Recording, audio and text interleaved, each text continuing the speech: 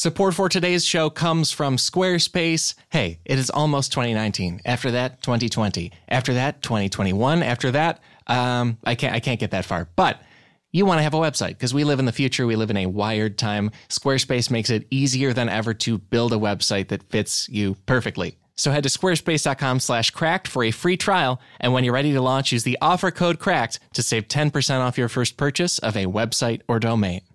Hey folks, this is not an advertisement. It is me, Alex, with a massive announcement to make for the first time about the Cracked podcast. It's a huge announcement, in particular for Chicago, Illinois. Hey, Chicago. And also for St. Paul, Minnesota, Twin Cities. And anybody with the wherewithal to get to those places. Enough build up. The announcement is we are taking our show on the road. The first ever Cracked podcast tour is happening this spring. We finally get to go places and see you. And the dates for that are Thursday, April 11th at Lincoln Hall in Chicago, Illinois. And then Friday, April 12th, Amsterdam Bar and Hall in St. Paul, Minnesota. April 11th, Chicago. April 12th, St. Paul, Minnesota. Both those cities are going to get their own custom-built live episode of the show. And I can't wait to do it. I'm very excited. Also, tickets will go on sale later this week if you're listening when this drops December 10th. I believe they go on sale Wednesday, and our Cracked social media and my social media, we'll post all about it. You'll be able to find it. In the meantime, mark April 11th and 12th on your calendar if you can possibly come see us. I really, really hope you do because this is unprecedented. It's very exciting, and it's something I've always wanted to do with the show. I hope you'll join us for it because it's going to be a great time. In the meantime, thank you. Very excited about it. And I hope I'll see you on the road.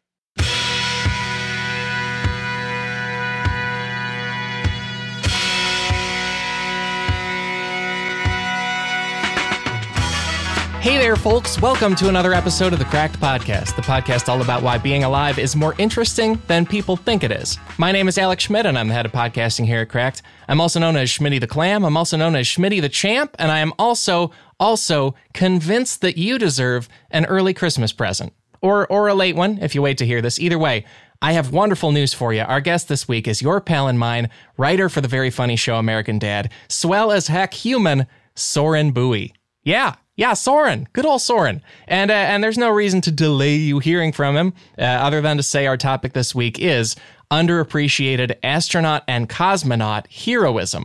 Soren, he has done some really lovely and also very funny cracked writing about space and the people, laboring to get us there. And so we decided we should spend our episode, celebrating those people who went up there and went out there and risked everything for the rest of humanity. Because, I don't know, that's kind of a perfect thing in its way for the holidays to us. So please sit back or keep reaching to top your Christmas tree with a model of Apollo 11. Isn't that a fun idea? Anyway, enjoy this episode of the Cracked Podcast with Soren Bowie. I'll be back after we wrap up. Talk to you then.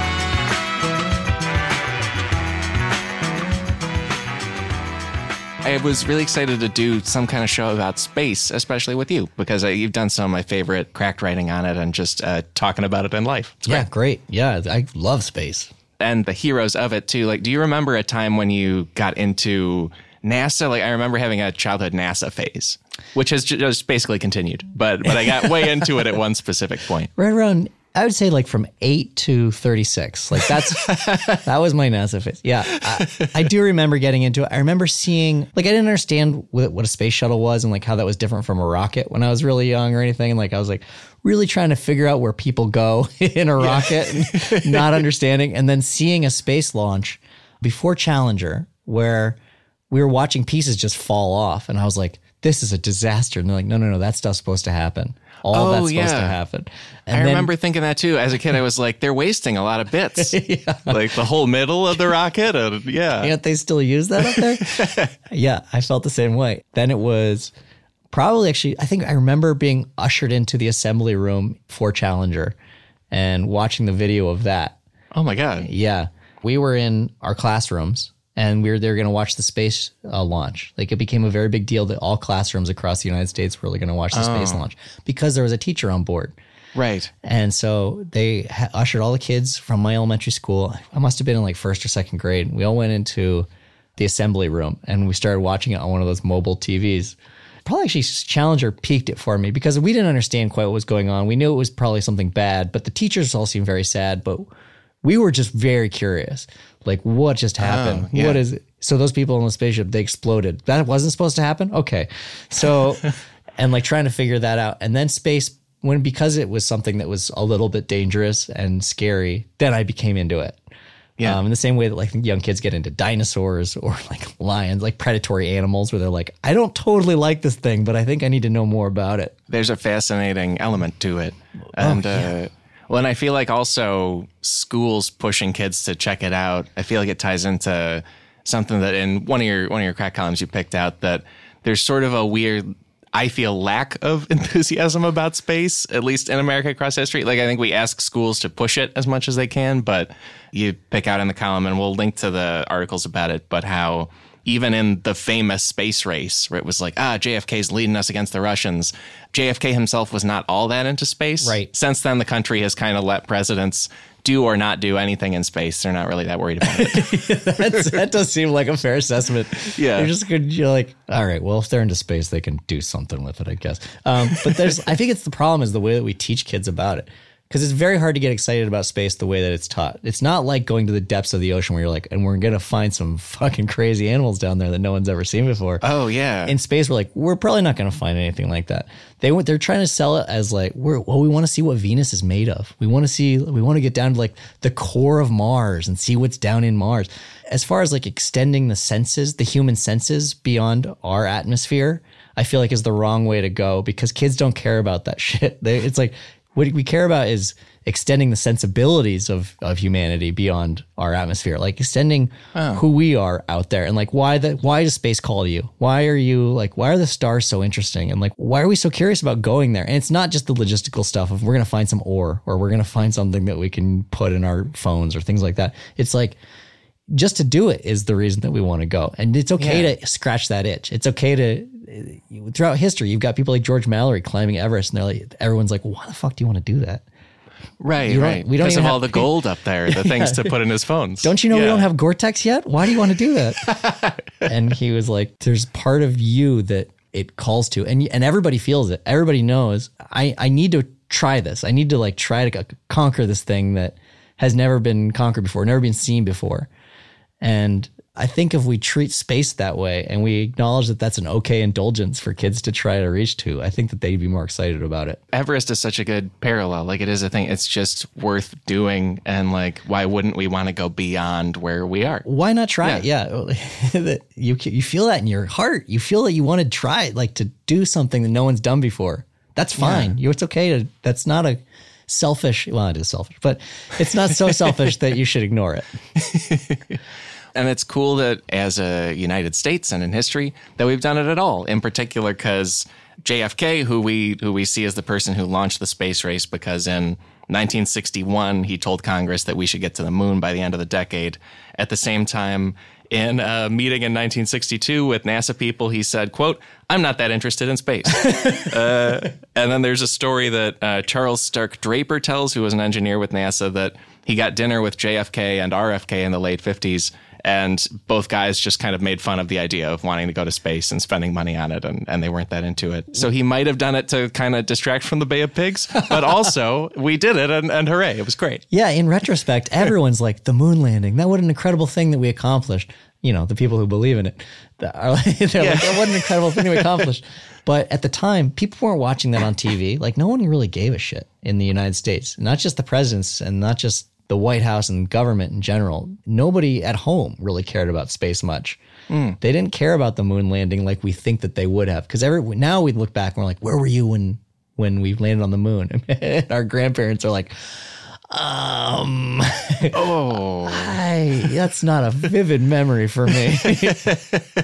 That's also an amazing thing to me too. I'm just realizing that the moon landing is both something that people oddly weren't that interested in, and also such an incredible achievement that there's a lot of people who think it never happened. You know, like it's too hard. Like, there's no way it's too cool. Yeah. But also people who are like, it's not that cool. It's a weird balance to me. It is, yeah. I guess the people who maybe have some semblance of how terrifying space is and how complicated it is to do certain things in space, which we're about to talk about, Yeah. Then those people, I can understand why those people are like, well, then going to the moon was impossible. There was no way we were ever going to get to the moon. That's got to be fake. Stanley Kubrick created that.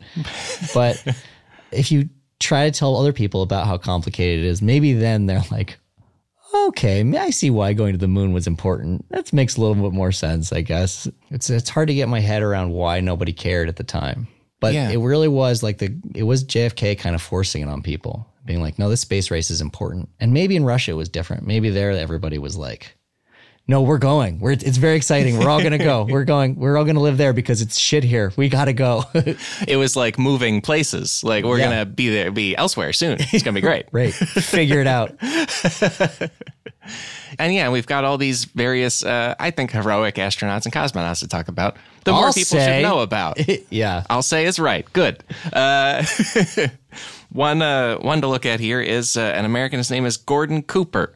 And he was one of a group called the Mercury 7, which was the first 7, really just kind of a bunch of test pilots and mostly military people who then became the first astronauts and were in the Mercury missions, which were a one-person spacecraft. The astronauts were nicknamed Spam in a Can because the idea was they would just sit in the spacecraft while the automatic spacecraft did all this stuff. Because how could a human even like deal with piloting it really? You know, like, oh, let's leave it to the ship. Now, as we know, astronauts do a lot. And I think it's partly because Gordon Cooper just figured out how to start operating the ship when everything went wrong. It's amazing. Yeah, he was in orbit. He was on like the 20th orbit of Earth when every single thing on the ship that could have gone wrong went wrong. Yeah. It lost its bearings. It didn't know where it was. It didn't know where the atmosphere was. Like, it didn't know where it was pointed. Yeah. And he was like, okay, well, let's see what I can do. I'm surprised that they didn't just tie their hands up there because they wanted them to do absolutely nothing. It was just about you are human and we want to make sure that you can live up here. Yeah, right. It's you're almost just like a test of could humans be up here at all? You're not supposed to drive, you know? Yeah. He got his bearings based on the stars, which is really cool. And then in his re-entry, figured out when to deploy things based on his wristwatch. Yeah. Which is incredible because it's the window's so narrow. It's not like you have to do the same thing every 15 seconds or so. No, it's like you have to get everything exactly right. You have to deploy the parachute at the exact right time. You have to deploy the heat shield at the right time. Like, and it has to be within like fractions of a second. And he did it. Right. It's incredible. Yeah, it's the mission was specifically called Mercury Atlas 9. It was in 1963. And on that 20th orbit, he lost altitude orientation and altitude readings. Then he lost stabilization, control, basically every part of it. And he drove by pushing and pulling on the fuel valves inside the ship that were not designed to be operated. He just figured out how to pull on them and push on them to make fuel go. And that was how he steered. And like you said, then he used his watch to time stuff and navigated by the stars like a sailor. And he managed to get back down to Earth alive. It's so cool. Yeah. We were right off the bat with what you want in an astronaut. And maybe this is part of the reason we were so successful with space travel early, was you basically want a James Bond as your astronaut. You don't want a guy who's only clinical. Yeah, you want a guy who's kind of a hot shot, who's like willing to take some risks and like willing to fly the plane upside down if he has to. But you want Captain Kirk, basically. That's what we wanted in an astronaut early on. Was like, yeah, like a cowboy of some kind. Yeah, a guy who wasn't afraid to take the reins a little bit and was a little bit cocky and thought he could survive even in insurmountable odds. Yeah. Which is amazing. Like, those people should be talked about more. I don't know. And not, because they're like heroic and also kind of nuts in a fun way, you know? And it's not just a boring, they were very good people, so we need to talk about, like, they were also crazy. It's great. Yeah, they were lunatics. Are we going to talk about Neil Armstrong before we got to the moon? Yeah. Okay. He's on here. We can get into him too. Yeah, I want to talk about him. Yeah. Because that dovetails nicely into this, because he's somebody who... I guess this will all come out in the movie. That's either out now or will be out soon. I've seen First Man. Oh, yeah? Okay. Yeah. The movie is mostly about the couple missions where he almost dies. And one of them is early 60s. It was basically just a plane that slightly goes into space and comes back. Yeah. And then another one was Gemini 8, where he and another astronaut, David Scott, almost super died. There was a lot of danger there. Like... There's dying, then there's super dying, but they avoided it. Well, in the dying one, just regular old dying, he went up, lost all his bearings coming back down, or something went completely wrong with the ship, and then he bailed out at the last minute because he couldn't get control of it, like the very last minute, and this thing just crashed and burned in a field. And then later that day, he was in his office doing paperwork. Oh, yeah. Well, yeah, that one was, it was a lunar lander training vehicle. So it was a training version of the thing he would in the future land on the moon, the exact craft. And he, like you say, almost died driving it. And then according to the book about him by James Hansen that has been adapted into First Man, another astronaut named Alan Bean found Armstrong at his desk simply shuffling some papers after he almost died. And then Bean didn't believe what other people told him about the horrible crash that had just happened. And he asked Armstrong, and Armstrong replied, "I lost control and had to bail out of the damn thing." Anyway, and then just like, what do you want to do for lunch? Yeah, insanity. Like, and we, especially with Armstrong, he's one of the few famous astronauts, but I feel like we don't know about all the insane, dangerous stuff that went into it. We know only about that moment when he got on the moon. Well, actually, not even. I mean, he talks about it. He calls himself the first man to successfully land a lunar module on the moon. He doesn't talk about himself as the first man to walk on the moon because it was so much more complicated and hard for him to land it than it was for him to just fucking step out of the ship, which is great. I mean, I love that about him, that he corrects people. He's like, what you think is important isn't important. I landed a thing on the moon and then docked it with a ship that was all going about 13,000 miles an hour. Yeah. It's also just fun that he's the kind of person who like can't just take the praise necessarily. Yeah. Like he has to be like, actually, and it's not a bragging thing. It's just like, I need to be exact with you that I really did a much more dangerous thing before that. Yes. Like, stop complimenting me on the easy part, please. No, thank you. Yeah. I can't even think of like what that would equate to in society. I guess like somebody who's a doctor who is also knighted, and like people keep talking about, they keep being like, oh yeah, that's sir. And he's like, no, doctor. It's doctor.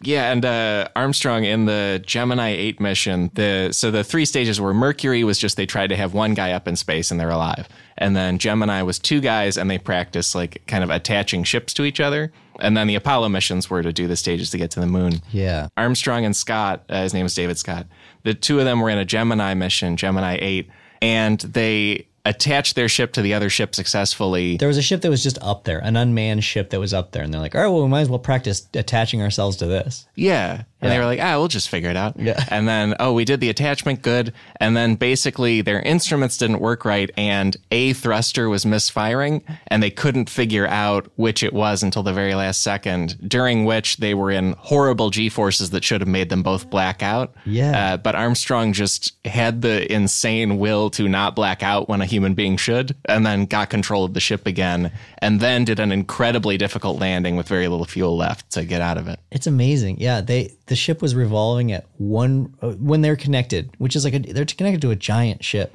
That it's they're doing one revolution a second, which is so fast. And it was basically like if you were in a tailspin in a plane that was just like on its way careening to the ground. Right. Not only were you trying to stay awake, but then he's also like, it's not even like in a movie where it's the stakes are you just have to push a button. You have to like reach and grab that button even though you're in a tailspin. He doesn't know what the problem is yet. He's like trying to stay alive, and he's thinking, okay, well, what are the things that could go? What are the things that this could be? Well, we probably have to detach from this big ship. That would help. What else could we do? Like, it could be the thrusters. Maybe it's the thrusters. I'll try the thrusters. Like going through a laundry list of how to save yourself in that situation is baffling to me. Yeah, it's insane. And it's also so much like antique technology he's working with. And all these capsules are very tiny, so there's very little room to maneuver. And you're in a suit that makes it very hard to have dexterity. He was just like tough enough and nuts enough to succeed at that. And, get the ball forward in terms of eventually going to the moon. It was amazing. When you mentioned that idea of these guys being knights and also doctors, I feel like that's kind of true of all astronauts and cosmonauts, and it never really comes up. Like, it's sort of like, well, kind of like medical school where you can study a lot of different things and then go to medical school, you know? Armstrong was known for being like more of an engineer in addition to being an astronaut. There's also a Russian guy on here named Valery Polyakov. And Valery Polyakov is someone who was known for being a doctor in addition to an astronaut. So he was literally that thing. And he basically has devoted his life to proving that a human being can be in space forever in order to get us to Mars. He's the best. That was the guy who spent, how long did he spend in the space station? Like over a year? Yeah, he did. And this is a more recent guy too. This more recent guy, he did a mission in 1998 where for the Soviet Union, he was on the Mir space station for 240 days. I thought that was really cool. Okay. And then in 1994, for not the Soviet Union anymore, but Russia, he was on Mir for 437 days. And then he returns from this 437-day trip to space, which really messes with your body. Like, you're a lot weaker, and you have to, even with doing a bunch of exercise, you lose bone mass and stuff. When he landed, they were like, oh, let's carry him out in a chair, because they always need that. And he made a point of walking out of the ship and then taking someone's cigarette, having brandy, and the first thing he said was, we can fly to Mars. We could do it. We could go. Like, he's just trying to get all of the rest of us psyched about getting there. It's great. I don't think people always realize when you're in space, what it means for an astronaut to be there and how rigorous it is on your body. But it's your body starts to eat itself, basically. Like, your muscles start to atrophy because you're not using them because you're floating in zero gravity. Your bone density severely depletes because just the impact of walking around in your daily life and picking things up adds to your bone density. And so your body just starts to fall apart up there. Like, we're not supposed to be there. And so how hard that is on these guys. And like, they come back, and for a guy to then step out of the ship and be like, all right, I fucking did it. Let's go to Mars. Like, what's next? Was that your cigarette? Can I have some? Can I have a drag? Okay. Yeah, thanks.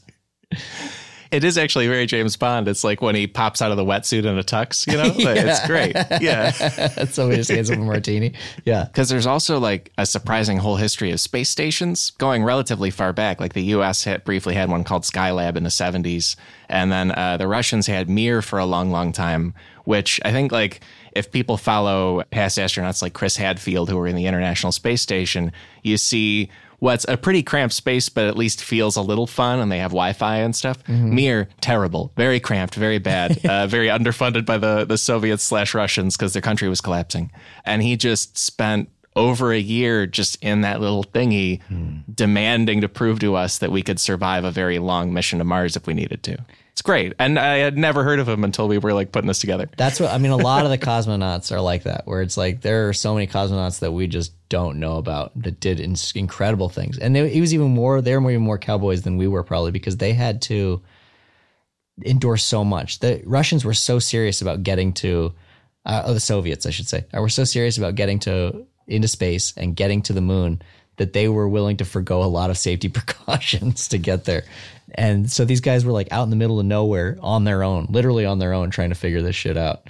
I mean, a lot of them didn't make it, but yeah, I think maybe that brings us into the darkest hero, which is a lot of like late 1950s cosmonauts that we will never know the names of or anything about.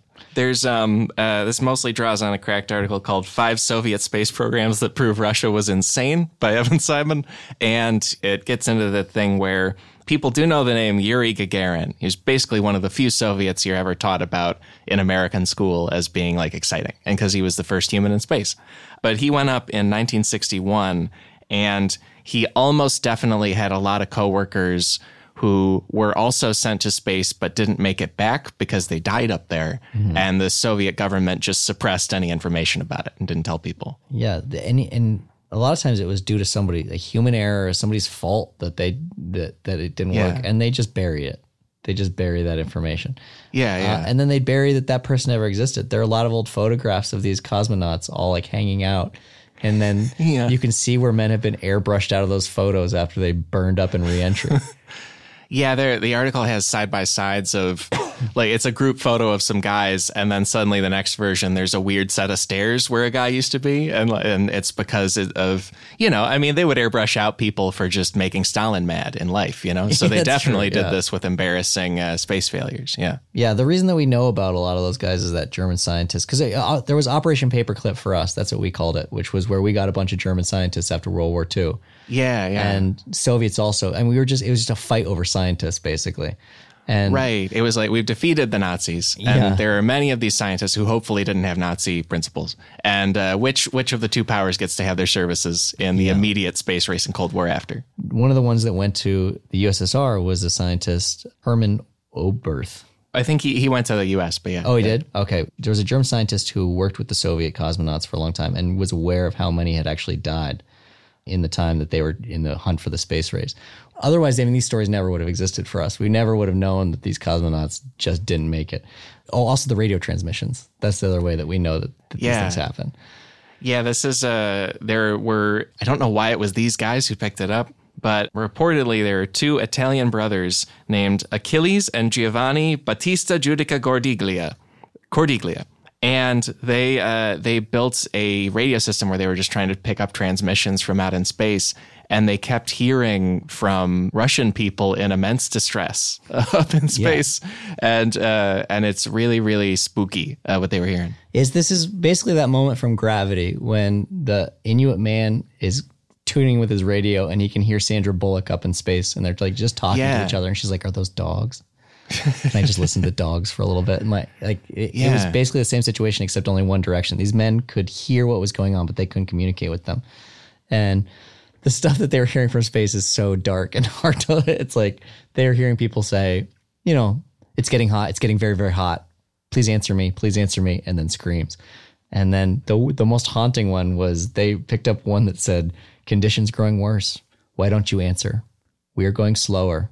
The world will never know about us. And then it shut off. Yeah.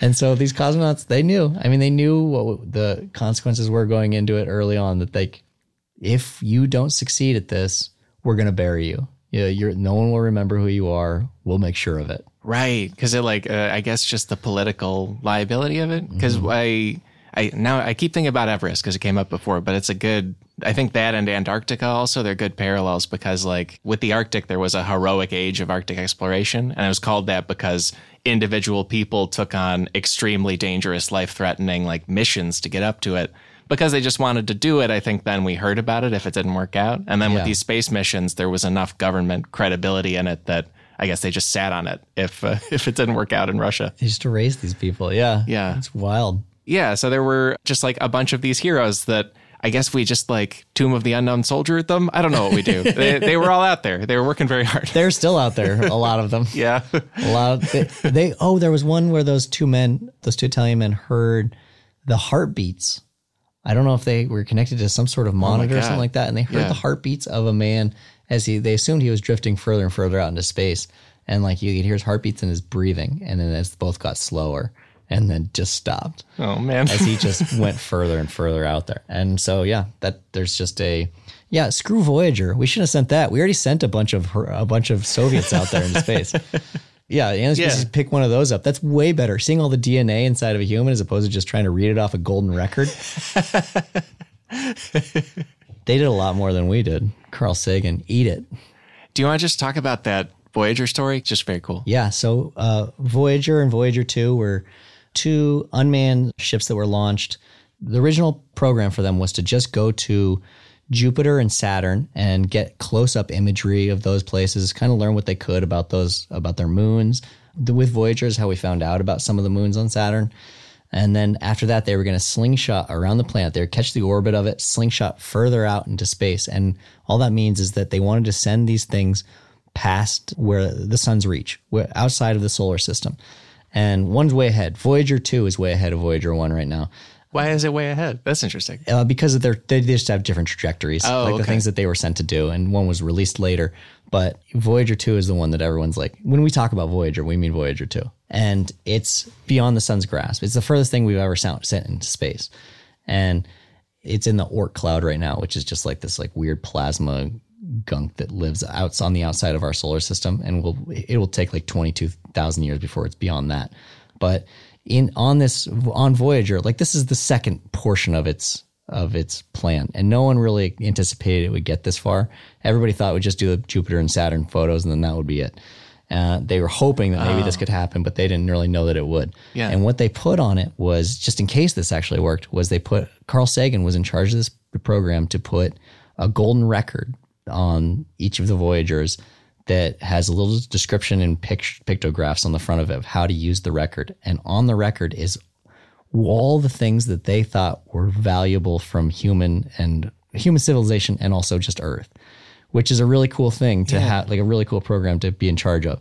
And they sent this in like the 70s, right? So it's 70s. Like a record, like you think of a music record. When I say a record, I mean a literal record. It's like a big 14-inch golden record or like 16-inch golden record. Yeah, for like a turntable. Yeah. The amount of information that it can hold on it is about 1/1,000,000th of what your phone can hold, because they just didn't have the technology then. And so, but what they've got on there, they've got greetings in every single language. Well, not every language. A lot of the languages around the world, and every country kind of got their own. They got to say what they wanted. You know, they weren't just like say hi. Like you were like, okay, well, what would you like to say as a steward of this galaxy?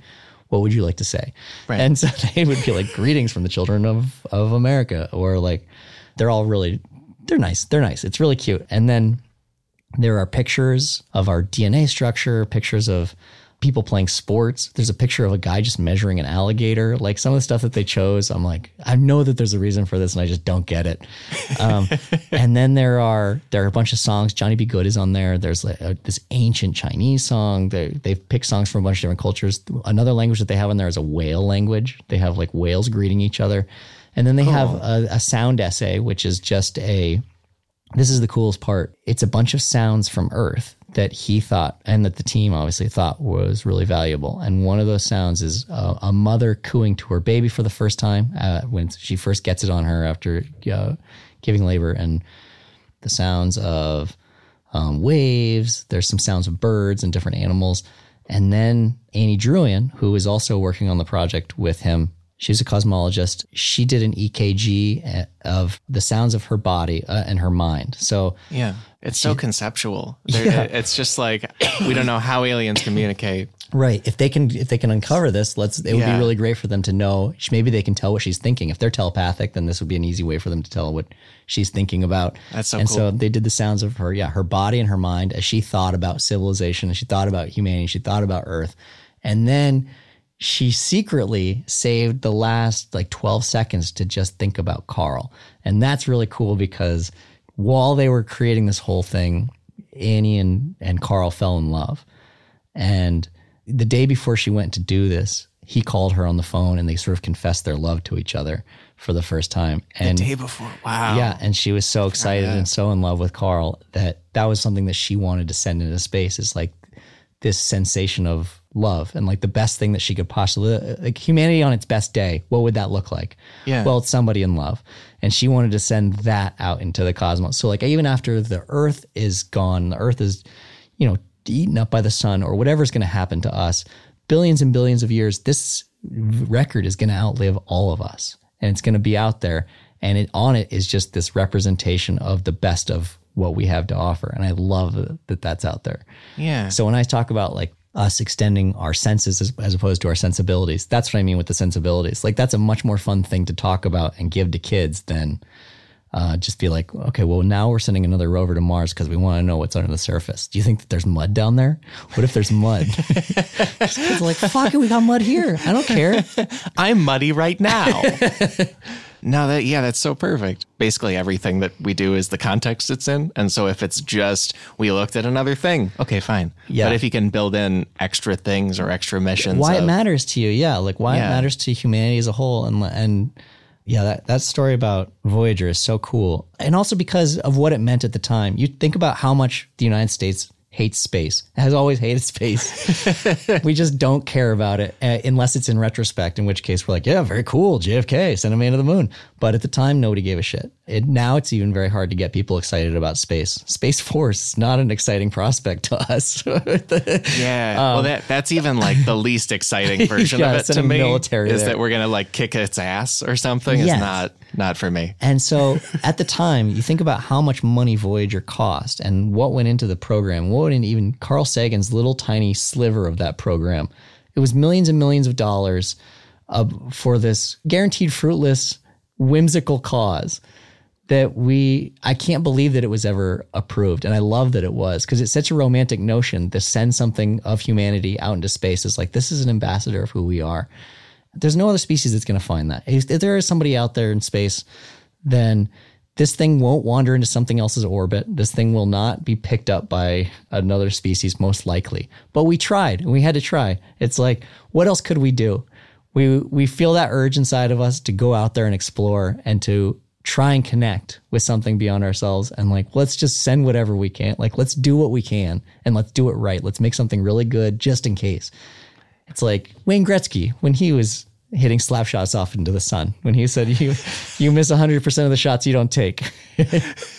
Wait, hitting them into the sun? He's not an actual astronaut. But Wayne Gretzky did say you miss 100% of the shots you don't take. And I just sort of like the imagery of him hitting slap shots like into the atmosphere and like deep into space. Being like, hope some aliens find this one. With almost anything with space, it's also something where working on it, you're basically aiming for a success that you probably won't see. Like in a specific case, like landing on the moon, those people knew they would get to see it if they did it. But other stuff with like even the thing on the scale of a mission to Mars is going to take some time. Yeah. So like it's really heroic when people put time into that, knowing that they might not get to see it or be a part of it or be the person who gets there. Absolutely. Yeah. That you won't see it into fruition. And maybe even in your lifetime. I mean, the people who worked on Voyager were like, okay, well, the Jupiter and Saturn stuff will be cool, but man, I'm really happy for my great-great-grandchildren for Voyager. Yeah. Like some point we'll know when it's outside of the Oort cloud. We'll know when it's doing all this because it still has power. I mean, they shut it down every once in a while, but they fire it up again to make sure that all its systems are still working and where kind of it is. They get a sense of where it is. Oh, interesting. Yeah. Also just the Oort cloud. I feel like that's just a whole thing I didn't even really know about. Oh, that's exciting. Yeah, so that's as far as like the dry logistics of what it's actually teaching us. It is teaching us a lot about the end of the solar system and where that is, because we were kind of speculating and guessing at what it was. We kept thinking Voyager was outside of the solar system. And then we were like, oh no, it turns out that there's this other like shell around us that we didn't know existed before. And it's in that right now. Okay, now it's out. No, now it's in the Oort cloud. Now it's in it seems to be stuck in some plasma. We don't really know what's out there. And so they're finding all that out right now. That's amazing. Yeah. And worth doing. I'm into it. I say so.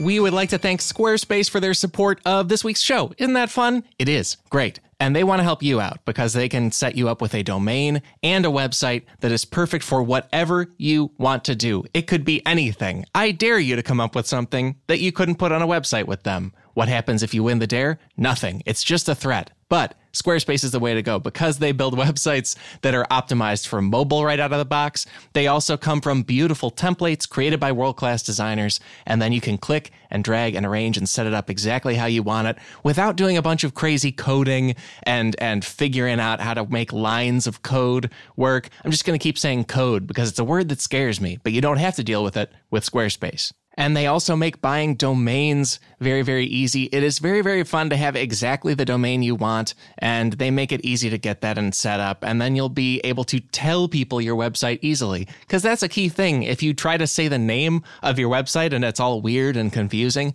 people won't get to it, but you'll have the right one thanks to the help from Squarespace. So head to squarespace.com/cracked for a free trial. And when you're ready to launch, use the offer code cracked to save 10% off your first purchase of a website or domain. That is squarespace.com/cracked, offer code cracked. Casper is a sleep brand that continues to revolutionize its line of products to create an exceptionally comfortable sleep experience one night at a time. With 3 mattress models, the original Casper, the Wave, and the Essential, Casper mattresses are perfectly designed to soothe and cradle your natural geometry. Not to mention, the breathable design helps you sleep cool and regulates your body temperature throughout the night, and it's delivered right to your door in a small how-do-they-do-that sized box with free shipping and returns in the US and Canada. But the best part is that you can be sure of your purchase with Casper's 100-night risk-free sleep-on-it trial. 100, that's a lot, and it's because, after all, hey, you spend 1/3 of your life sleeping, or less if you're irresponsible, but you should be sleeping, and you should be doing it comfortably. I do it comfortably because I have a Casper mattress, and the box is kind of freaky. in a great way. It just pops right out of it after it's, a box that's very easy to move around and maneuver, because the size is so convenient. And then suddenly an entire mattress comes out of it like a clown car or something. It's very exciting. And I think you should get one for yourself. So get $50 towards select mattresses by visiting Casper.com/cracked and using cracked at checkout. That's Casper.com/cracked. Offer code cracked for $50 off your mattress purchase. Terms and conditions apply. One thing to repeat from the top of the show, I'll keep this super brief because you probably heard it there. Our first ever Cracked podcast tour is this spring, April 11th in Chicago, April 12th in St. Paul, Minnesota. Watch Cracked social media and mine for ticket links that should go up Wednesday. I hope you'll check them out and join us on our live tour. Yay! New thing. Really great.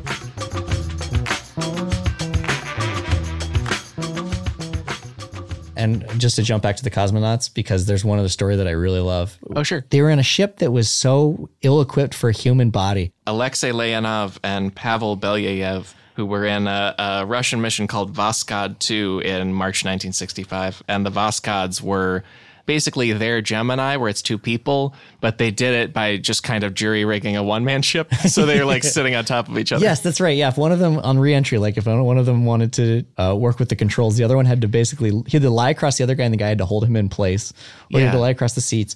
And so the ship was just not designed for them. And in re-entry, like they got off course and they ended up 500 miles away from where they were supposed to be in the Ural Mountains, I think is what they're called. Yeah. And when they landed up there, they were up there for a long time because you can't get ships up, you can't get planes up there to them, you can't get people up there for a very long time. So they were just stuck up there making fires in the woods and like fending off wolves. Yeah. These cosmonauts come back from space and almost get eaten by wolves. That's such the human condition that it really. In the USSR space program, they made specific guns for cosmonauts, and the guns were. They were like a sawed-off shotgun that was made into a single handheld piece.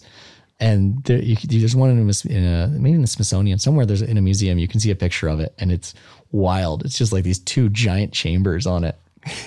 Yeah, we've got the name here. It's the TP-82 Cosmonaut Survival Pistol, and it's because these two guys, Leonov and Belyayev, they, like you say, were hundreds of miles off course, and they ended up in crazy mountains in the middle of Russia where it took 2 days for people to get to them and then rescue them in the sense that they just helped them ski back. They still had to do skiing to get back after all this. That's right. Yeah. They couldn't even, they didn't rescue them. They just came in. They're like, okay, here's some skis and some poles. Yeah. See you at home. and then the two of them had to ski with their own rescuers to get out. But early in the Russian space program, they were sending people up with just a regular small little pistol. And then after this, where those two guys almost got eaten by animals after they got back, they designed this crazy weapon, which was a combination of 2 shotgun barrels and a rifle barrel, and then the buttstock of it on the end had a machete hidden in it. So it was this insane weapon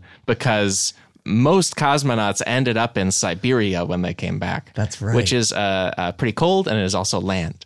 So it's full of animals and dangers. And so they had to immediately after their space mission just like protect themselves in the wilderness. Until they were rescued. Yeah. I love that. It's like if in Gravity, Sandra Bullock finally crash lands back on Earth, crawls up the shore, and there's just like a grizzly there eating some salmon. It's like, oh, this will be way better. And just mauls Sandra Bullock when she gets back. Like, I didn't see that coming. In a space movie, somebody got eaten by a bear. One other thing with those two guys, one of them, Leonov, did the first spacewalk anyone had ever done when they were up in space. Yeah. And so he's doing all this horrible woods stuff after not just going to space, but also doing a spacewalk and having it go wrong because they had basically designed his suit poorly. They hadn't accounted for that it would be in space. And so there were a bunch of pressure problems with it, and it inflated a lot.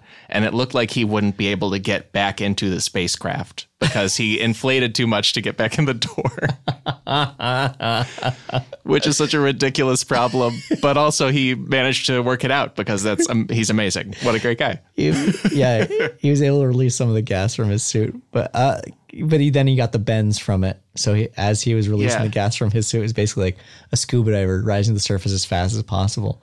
Right. But still, like, how humiliating of a way to die if you would have. I mean, if you're stuck outside your ship and you're just ballooned out and you're like, oh God, I can't be like this. I can't just be a balloon out here in space. Right. Everyone's going to laugh when they find it. Well, because a suit doing that, it's like the joke of, oh, this astronaut can't stop farting. You know, like it's like just a horrible sight gag like that. But it was actually a very dangerous thing. And the walk was supposed to take 12 minutes. It ended up taking 20.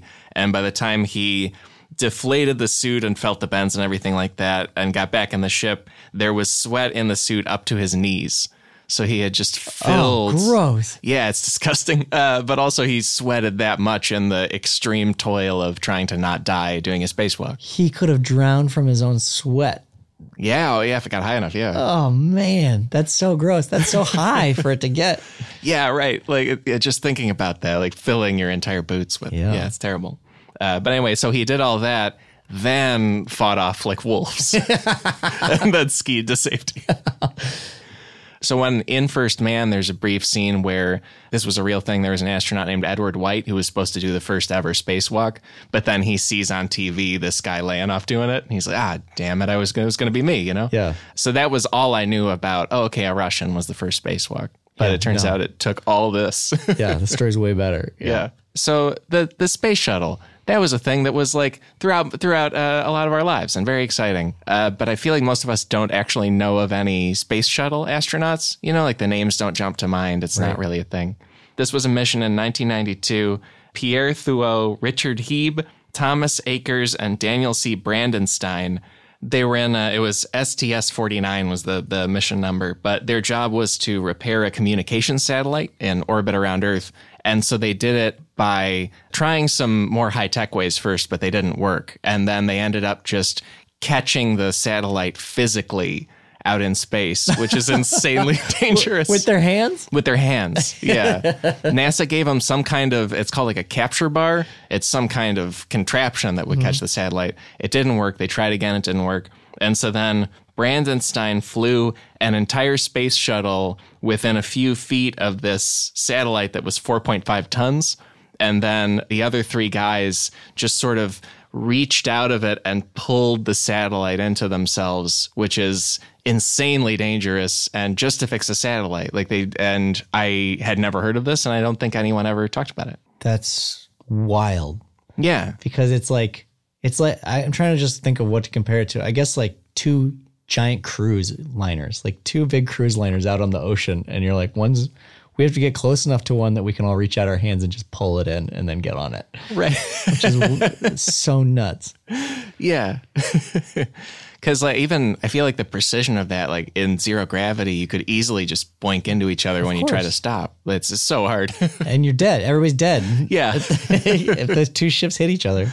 Yeah. Because then it's that opposite reaction. And then also whatever damage you did, it's like sends you into a different trajectory. Like that's the end. Yeah. Wow, that's cool. Well, have you ever seen a space shuttle in life? Because there's the one in LA here. Yep. I took my son to see it. Okay, great. Yeah. Describe its size. It takes up an entire airplane hangar. Yeah. Where you would park all of your airplanes. Right. This one thing fits. Yeah. And those missions were going on kind of all the time in the 90s. And we don't ever talk about the people who did them, but they were doing things like this, where it's some of the hardest in space stuff anybody's ever done.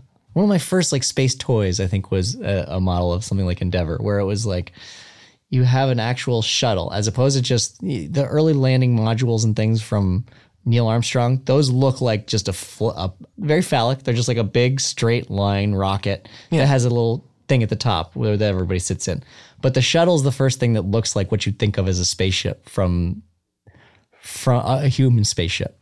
Yeah, it's sort of plane shaped. And yeah. It's just this big white and black plane-shaped thing where you're like, yes, that I can see jet setting around from planet to planet out there. Yeah.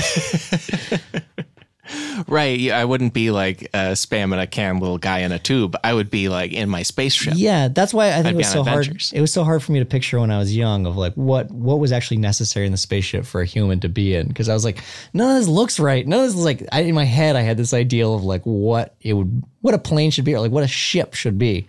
And Endeavor finally met that. And I was like, yes, okay, I get it now. This is what they're on.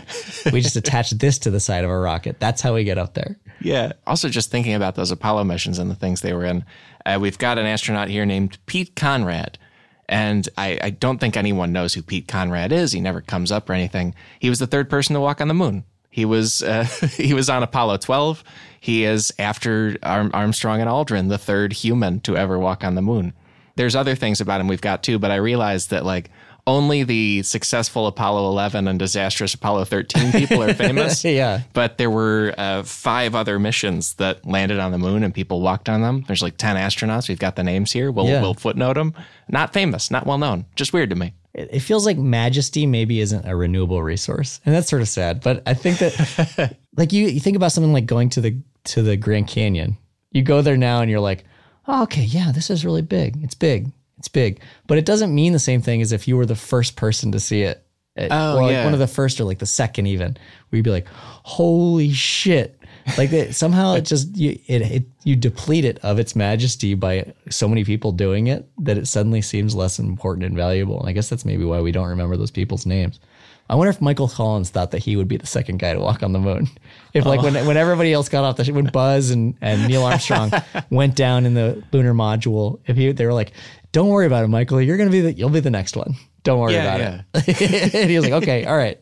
And then he got back to Earth, was all ready for it, and like, actually, we're going to have another guy do it. I was going to say, according to the list, he was not. He did not get to go. He did not go. Just to make them famouser, Apollo 12, Pete Conrad and Alan Bean walked on the moon. 14 was Alan Shepard and Edgar Mitchell. 15 was David Scott and James Irwin. David Scott was from that Gemini 8 mission where Neil Armstrong almost died. He was the other guy. John Young and Charles Duke were on Apollo 16, and Eugene Cernan and Harrison Schmitt, spelled different than me, were on Apollo 17. So they all did that. Good for them. That's amazing. Great. Yeah. And Pete Conrad, who we mentioned, he does that on Apollo 12. Then later, that first American space station, Skylab, it only went up for less than a year, or it was only manned for less than a year in 73 to 74. But it was just built by the U.S. It was their first space station. And it immediately didn't work when they sent it up. There were a bunch of problems with the solar panels and the electrical systems. And so then he was on a mission with 2 other guys to go and fix it. And they had to like go fix Skylab and get it working. And they tethered themselves to the outside of it and tried to pry open the thing that would just sort of release the solar panels. And they pried it open way too good. It like sprung open and whacked Pete Conrad into space. And he was just swinging around he was on a tether, but he was just swinging around the space station willy-nilly. Basically, it's like the movie Gravity. Like he was just in extreme danger in orbit for a long time. Wow. Oh, man. Not famous. Nobody knows who he is. Yeah. Yeah. But survived miraculously. Yeah. Oh, cool. There's one other guy I want to talk about, and I can't remember his name. He's the guy who insists you never go into space without a hammer. I think that's also Pete Conrad. Okay. That guy is incredible because he's now solved 2 life-threatening problems with a hammer in space. Yeah, it was these 2 missions. Yeah, because Skylab, then they got the panels released, but it still wasn't turning on, and so they realized, we need to fix the electrical system. And he was like, I know what I'll do. And then he went out and just hit it with a hammer a lot, and that fixed it. And then it turned on because he had precedent. He had been on that other mission where Apollo 12 on the moon. Apollo 12, yeah where the plutonium wasn't dripping through that certain area or like it wasn't feeding the plutonium through properly. And so he just started like hitting the plutonium, like at the casing of the plutonium with a hammer over and over to try and break it up. Let's linger on that a bit. So it turns out, and I didn't know this until we were reading about it, but parts of the Apollo missions were powered by plutonium. And that is a pretty volatile substance. And their generator to run the experiments was plutonium powered. And so he hit it with a hammer to get it to turn on. which in a Looney Tunes cartoon would blow up Daffy Duck, right? Yeah. Like that. Then he dies. No, then he just puts his bill back on the front of his face. Right, But, his bill gets twisted around. yeah. But you know what I mean? Yeah, he hit plutonium with a hammer. I mean, if you were the other person on that mission, you'd be like, don't do that. Don't. Hey, sorry, Conrad, please don't. Please don't do that. We'll find another way. Yeah, and we've got this quote here. They asked him about it, and he just said, quote, never come to the moon without a hammer. It's correct, it seems. Yeah. Saved him twice. I believe That's him. a really good idea. Let's look at, so this is a thing. This is a Soviet thing. We've talked about how the Soviet space program got a lot of people killed, and it was through a lot of just being sloppy and being secretive and et cetera. But there's a story here about Yuri Gagarin, who we talked about, and then his very, very good friend, Vladimir Komarov. And because the two of them Komarov was the main pilot, Gagarin was the backup for a Soviet mission, Soyuz 1. And Soyuz was like kind of their Apollo was the idea. They didn't succeed, but that was the plan. And they wanted to launch Soyuz 1 in 1967, partly because that's the 50th anniversary of the Russian Revolution. Because that's their terrible anniversary, you know? And and they were like, we're going to launch the thing, you're going to go. And then Gagarin inspected it, and the spaceship, he decided, had 203 separate structural problems. And so he was like, hey, we should fix these before we send anyone. And the Soviets were like, no, anniversary time, you're going. And so then Komarov and Gagarin basically got in a competition with each other to be the person who would pilot it so that their other guy best friend wouldn't be the pilot and die. That's they were so like, sad. I will die for you. And he was like, no, I will die for you. Yeah. And Komarov ended up being the one to go. But Gagarin showed up on the day of the launch in a spacesuit and tried to like beat him to it. Wow. Because they were such good friends and they cared about each other that much. You know, it's like a Greek tragedy. Yeah. Yeah. Oh, man, that's so sad. Yeah. That should be a movie. That's the most ironic space race. Yeah, it's a very Death of Stalin, the movie Space Race. Yeah. And then I'm certain that guy died horribly on the launch. Yeah, I guess according to this article, they launched it. It had several system failures right away. He actually managed to work a lot of those out. And then all of the reentry parachutes got tangled. And so it just like crashed. It didn't land, you know? Yep. But he did a lot of very, Gordon Cooper-esque moves, and it didn't work because it was just so broken. Yeah. But the Soviets were like, we got to celebrate Lenin. So you're going. They weren't ready to go. But Yeah. they're like, it's time. Man, having a push date or a release date, that's Yeah. it gets everybody into problems. Yeah. CEOs, listen up. You don't need such a hard and fast release date for your product. You end up getting people killed. Yeah. Hey, most of our listeners are CEOs. You'll turn them away. No. Another Russian here, because those guys I feel like should be heroes of just friendship, you know? This Russian succeeded and survived and was also the first woman in space. Her name was Valentina Tereshkova, and she went to space in 1963. And I was only ever taught about the first American, Sally Ride, who was way after that. Sally Ride died recently, right? And this woman, everybody I brought up didn't this woman, I think, or on Twitter and social media and stuff. Everyone started bringing up this woman. Yeah. Because they're like, no, she wasn't the first. Okay. There's room for more than one woman. Yeah. They're all heroic. Like, let's be cool. But yeah, Valentina Tereshkova went up in Vostok 6 in 1963. She went around the Earth 48 times, and it took 70 hours and 50 minutes. Which all put together, when she landed there in 1963, that was more time than all Americans had been in space put together. It was the longest flight anybody had done. Boy, they were really willing to take their chances with their cosmonauts. Yeah. They were really just like the next guy up. Good for her. Yeah, well, I think on both sides of it, too, like a lot of them were military. I feel like maybe they just applied that idea of, it's sort of like the military where this is the work we do and it's dangerous and we're just going to do it. Unfortunately, the Soviets had a horrible government running it, so they were in way more danger than they needed to be. But I think on both sides, there was kind of a decision of, it's worth it. I'm just going to do it. Yeah, it is. It's strange how little precaution they put into for the safety of the people inside those ships. Yeah. But it does make sense from their historical precedent, which is World War II, which is right before that, where men had no gun at all, that were running behind the front lines of men who had guns. And when that man in front of them with the gun died and got shot, the next guy would just pick up the gun and run with it. One other thing about Tereshkova, I feel like almost everybody we talked about, they were on that standard astronaut cosmonaut track of they were some kind of scientist or engineer or pilot or something, and then it fed into being an astronaut. Valentina Tereshkova she had to leave school when she was 16 to work to support her family. And then she got work at a textile factory. And while she was there, she joined like a parachute club. Because I guess they figured they had so many textiles around, they could have like a parachute club for some of the employees. What? And so then she got way into being a parachutist. And then the Soviets said, we would like to get a woman into the program. And I don't know, what ladies with parachute skills, that's probably transferable. To space travel. Yeah. Amazing. And so that was how she's probably one of the most like regular person kind of people who's ever been in space. You know, like she was a factory worker and then she was in space. A blue collar parachutist. Yeah. They're like, those skills translate. Head up there. Yeah, just go. Yeah. Oh, wow. Which is that's like such a brave thing to me, to go up without the years and years of training and often doctorates that these people usually have. Yeah, absolutely. Yeah. Oh, that's wild. Good for her. Yeah. So more people should know about her. The podcast is doing it. We're the heroes. Yeah, great. I guess it's just a thing to wonder, but like, how do we get more people excited about space? I don't know. Like maybe it's just the enormousness of it or the kind of denseness of the subject or something. I don't know why it's not more popular than it is. I don't know. Oh, it's very difficult to see the forest of the trees with space.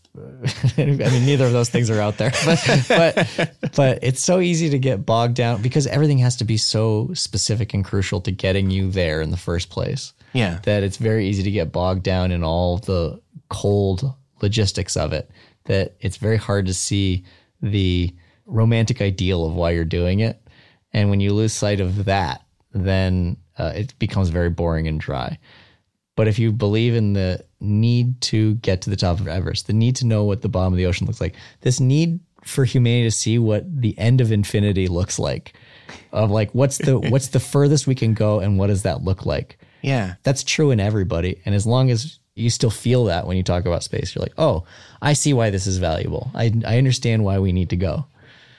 Yeah, that makes sense. Well, and also that's all you need to do as a regular person, you know, is just like think that and be supportive of people who'd fund it. Because you don't have to like go yourself. Other people will calculate it and build it and go, you know, it's great. They try to get people excited about Mars because Mars was going to be, they were going to put a colony up there. And they were like, that's how we're going to get people excited about space again. A tangible way it can affect their lives.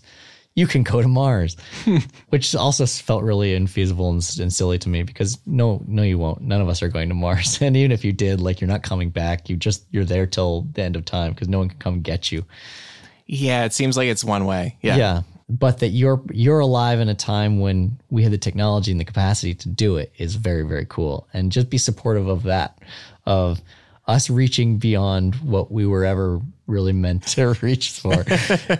I'm now starting to realize that science fiction and like a Greek tragedy are very similar, and that it's just like this quest for knowledge you're not supposed to have. And then there's some ultimate horrible consequence to having it. Oedipus and like all of those are like these things you're not supposed to know. And like, you just need to know it. And you just keep working towards that knowledge of it. And when you finally get it, then there's some horrible consequence. And that's every science fiction movie there is too, is like, this human knowledge. That's our quest. Human knowledge. We're trying to get this new thing, discover this new thing. Oh shit, it's bad. So there's a lot of art and culture that's telling you not to do this and not to trust that instinct in you. But I say ignore that. I say indulge in your desire to like expand and get as far as you possibly can and reach out to new places that no one has ever gone before. And then you will understand why space travel is fun and cool.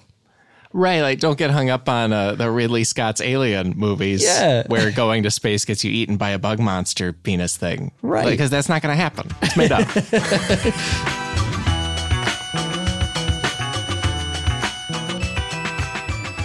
Folks, that's the episode for this week. My thanks to Soren Bowie for being a pal and making the time. And Soren is one of the people who made Cracked a thing. Just full stop completely. So I really appreciate him, sticking around and doing stuff with us. And in our footnotes, you will find helpful tips on a lot of things, mainly how to see American Dad, the show Soren writes on today. It's great. It returns with new episodes on TBS on January 28th, 2019, which is pretty soon, and I hope you'll check them out. We've also got Soren's Spaciest Cracked writing, some incredible additional stuff about those space heroes discussed today, and an extra link to info about a fascinating museum in Culver City, California, that's Greater LA. The museum is called the Museum of Jurassic Technology. It is a hard place to describe, but I bring it up because one section of it is a tribute to the dogs of the Soviet space program. Back when it was not manned missions yet, the United States was mostly using monkeys and apes, and then the Soviets were using dogs. And it's a really, really strange, beautiful tribute to them at this Museum of Jurassic Technology. So if you're in the area, go see that crazy gallery thing, and that's a fun tip from me. What else is going on? We have our next LA live show, speaking of this area, at UCB Sunset Theater, February 23rd at 9 p.m. It's an Oscars-based show. And like I said earlier, it's basically the most exciting announcement we've made on here in a long time, is that we have our first ever Cracked podcast tour this spring. Live shows will be at Lincoln Hall in Chicago on April 11th and at Amsterdam Bar and Hall in St. Paul, Minnesota on April 12th. Chicago and the Twin Cities, we are coming to you in April, and I hope you'll join us because it's unprecedented, and it's something I've always wanted to do with this show, is bring it to more places because, you know, we're a website that's all over. We want to come meet you. Tickets go on sale Wednesday for that great thing. And beyond all that big news, the Budos Band song Chicago Falcon is our ever-reliable theme music. This episode was engineered by Brett Morris and edited by the ever-reliable Chris Souza. If you love this episode, that's great. If you hated it, let me know about it on social media. That's right, social media. A thing that was very fun to track that Mars rover on. The one that just landed. It felt kind of like sports, but if it was a sports game of us versus physics, and we won. We beat that thing Newton figured out. We did it. Anyhow, my Twitter account is part of Team Us, and it is at Alex Schmitty. My Instagram is at Alex Schmittstagram, and I'm on the wider internet at my website, alexschmitty.com. And I'm happy to say we will be back next week with more Cracked Podcast. So how about that? Talk to you then.